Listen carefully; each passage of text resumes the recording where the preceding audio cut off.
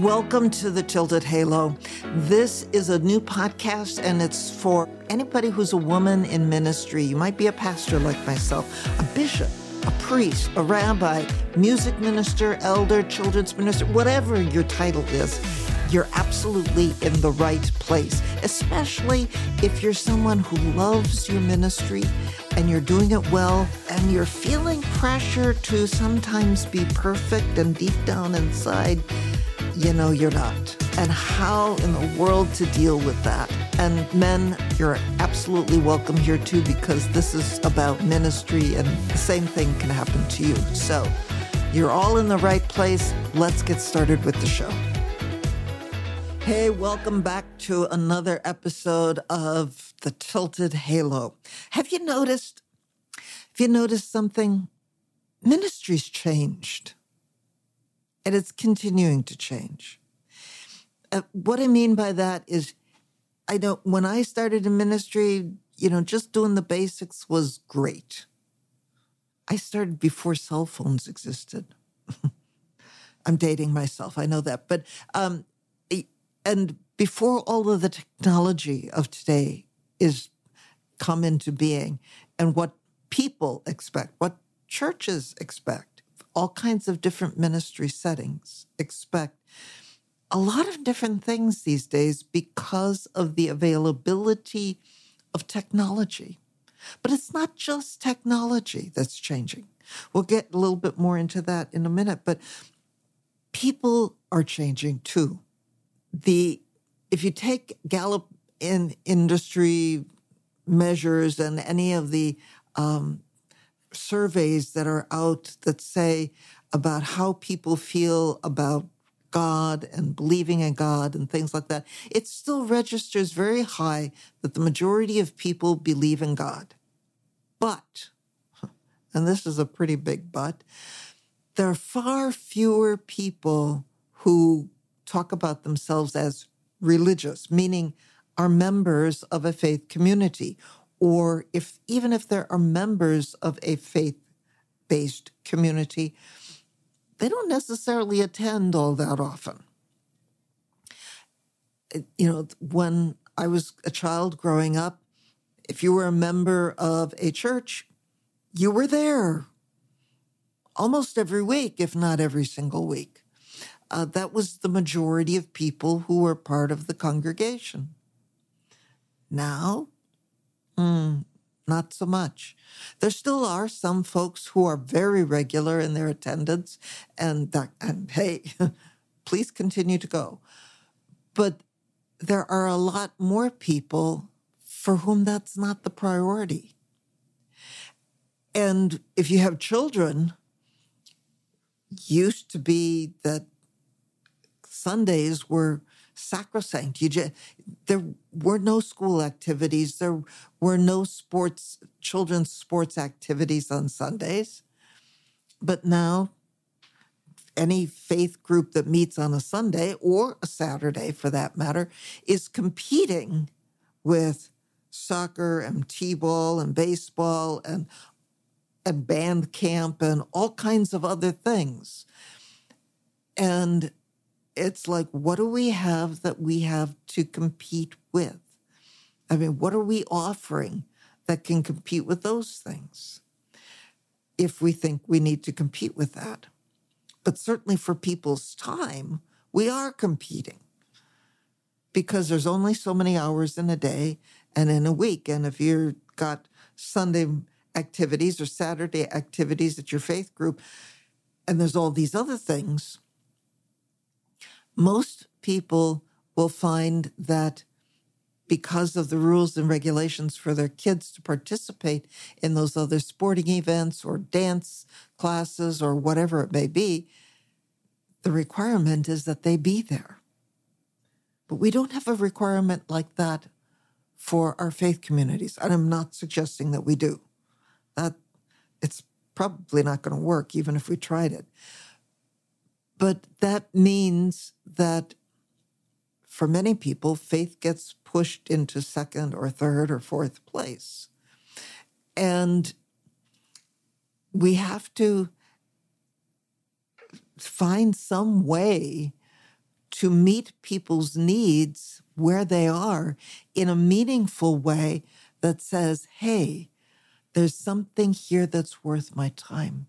There's something here that says, yeah, these other things are good, but my faith and what's happening within my faith community, that's also really important to me.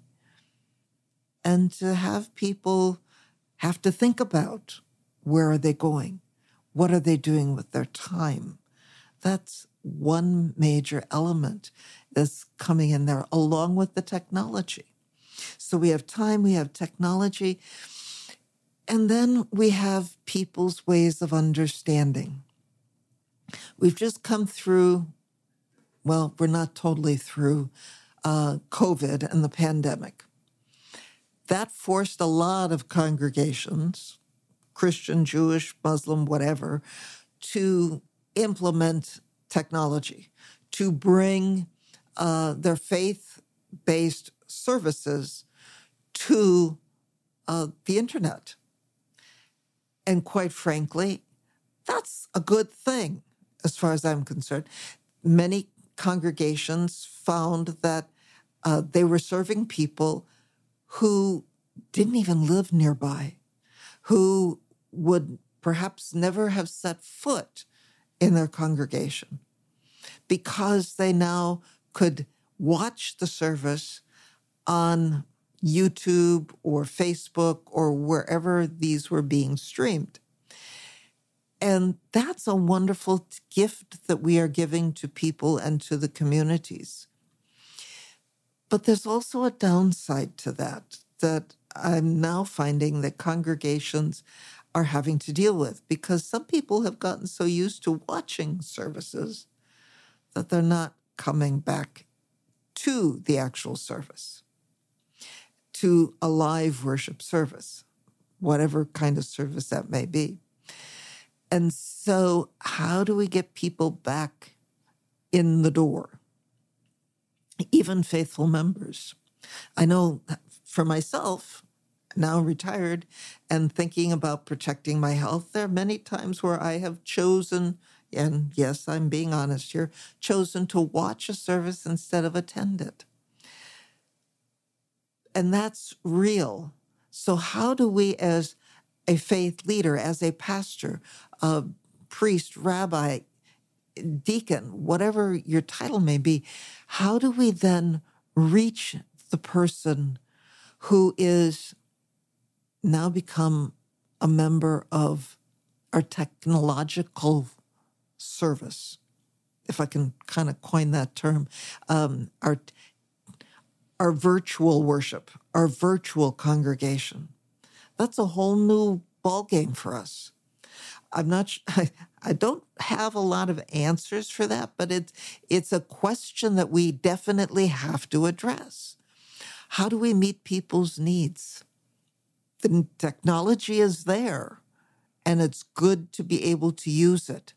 And people have brought the technology into their worship space to save paper by putting the things that they may have printed in a bulletin or a program, to put that on a screen. That's great. I have no problems with that, although I'm still somebody who likes to have that right in front of me and to be able to look at things when I want to look at them. So having a mix of those things is also very good. But we need to address these issues. We need to realize that the way we've always done ministry is not the way we can continue to always do ministry. And technology and the speed of things is going to continue to change and even get faster. I'm thinking, as I'm talking about this, about my grandparents. They're all deceased right now, but one of my grandmothers lived to be 102 and a half. And in her lifetime, she went from getting around by horse and buggy to people landing on the moon, to airplanes that can fly faster than the speed of sound, and go across the Atlantic and across the ocean in a matter of an hour or two, from London to New York, in however short a period of time that's become these days, all in one lifetime. But now for us, the rate of change is getting exponentially faster. And how are we as congregations and faith leaders addressing that? Do we even know about it? Have you even allowed yourself to understand those things, to be able to start to address those issues, to learn what those issues are? There are many congregations now that allow people to give through an app on their phone. Great. I have no problems with that. And maybe that makes it a lot easier for people. But there's still people who are in the older generation who don't do that, who are not comfortable with that technology. So no matter what's going on and the new technological advances that come, we have to be able to address the new stuff and also be able to help people who are not doing that, who are not ready for those changes, and help a congregation move forward in the midst of change. And there's some things that I want to share with you that can help a congregation move forward. There are people who say, well, this is the way I am. This is the way I've always been. This is the way I'm always going to be. That's what's known as a fixed mindset. There are churches, whole congregations, leadership of churches at least, but even whole congregations where that's the primary feeling and sense within the congregation. This is who we are. This is who we like to be. This is who we're always going to be. We're always going to be this way. And I can basically guarantee you, if that's who you are as a faith leader, this is how you approach ministry, this is the way you always want to approach ministry, and this is the way you're always going to approach ministry, I can guarantee you're going to have problems. I can guarantee a congregation that sees ministry all as one way and no possibilities for something different, they're going to shrink. They're going to stop growing. And eventually they will die. And that's happening to a lot of churches, a lot of faith communities, even ones that are beginning to adapt to some of the technology of putting something online. If there's still the mentality, the mindset that this is who we are, this is the way we're always going to see life, this is the way we're always going to see people, this is the way we're always going to do ministry, that puts us in a increasingly shrinking box because the possibilities keep expanding. So the way that we see ministry keeps getting smaller and smaller and smaller. And the way we can serve people keeps getting smaller and smaller and smaller. Yes, the one-on-one touch will always be important. We can never lose that. Yes, the message that we share will always be important. We always need to remember that and share that. But we need to be able to adapt all of that to where people are today, to grow in seeing the changes that are needed, to grow in seeing different and new ways to reach people, different and new ways to include people, and to allow people to share their faith in ways that are meaningful to them. Our communities are changing. So many people these days no longer live in the community right where they worship. There are so many people and then for that reason, they don't know the community necessarily right around the worship space, the building of their congregation. And we've become disconnected. We're disconnected from each other. We're disconnected from the community around the church building. And that disconnection means that it's harder to do ministry. It's a lot harder to express our faith, even to share our own story, instead of just being able to take care of things and add greater meaning to the congregation. So what are some things to do to move from that narrow mindset? One thing I talk about with that is small thinking kills ministry. And it will. It kills ministry. It kills us as human beings too, because we confine ourselves and build walls around us, and that basically imprisons us when we think that small. So what are some ways to do to start to have a more of what's called a growth mindset, a way of seeing that, oh, maybe I can change something? And the best thing is to start small. Start with something like trying something new for yourself, for your faith community. Try getting to know the people within the actual physical community around your church building, if that's something that you don't know. Find out more about the individuals you serve, the reach that you have. Reach out to the people who are farthest away from your faith community. And think about and see what they need, what they want, what would be meaningful to them as far as ministry to do and to be a part of.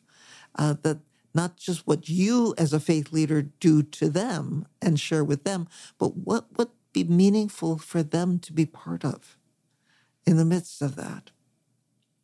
But then as the pastor, priest, rabbi, leader, whatever position you're in, you can model that growth. Part of it is by taking time to learn something new. Go to a conference. If you have continuing education funds that are available to you, use them. Go somewhere and learn something new. Go online and learn something new. There's plenty of things online these days that we can learn, and places where we can go to learn things too, where you don't have to physically go to a conference, but can join it virtually. But do it. And then let people know what you have learned. Maybe it means taking a sabbatical so you can do something a little bit longer and study. Even 1 month to do something like that would be a way of demonstrating to the people you serve, excuse me, that you're growing and you want to and need to continue to learn to nurture yourself and encouraging them to do the same thing. In your messages, teach them new things. Whether it's a Bible study, scripture study, something else, help them understand where technology is moving and how that impacts the church, your faith community. Bring that stuff into your conversations. And yes, it's going to be challenging to some people, but if you don't do it, they may never hear it. And that's not going to be serving your congregation well. Part of our responsibility as a faith leader is to challenge people.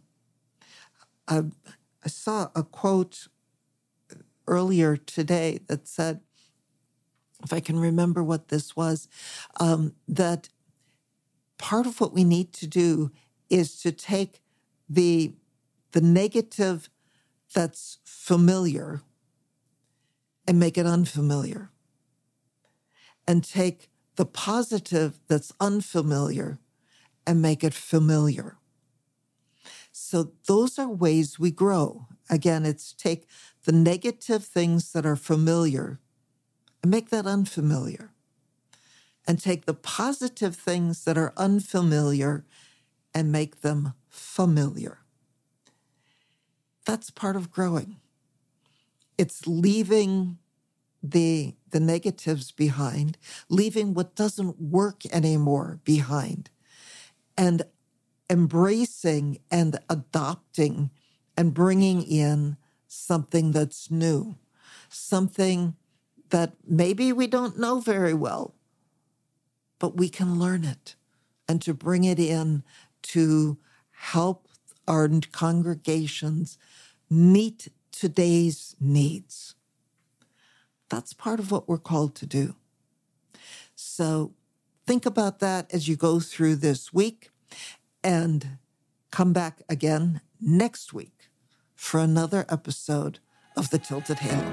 You have been listening to Tilted Halo with me, Kathleen Panning. What did you think about this episode? I'd really like to hear from you. Leave me some comments. Be sure to like, subscribe, and share this episode. And catch another upcoming episode for more conversation on ministry, life, mindset, and a whole lot more. Go to www.tiltedhalohelp.com, where I've got a resource guide and other resources waiting for you. And be sure to say hi to me, Kathleen Panning, on LinkedIn. See you on the next episode.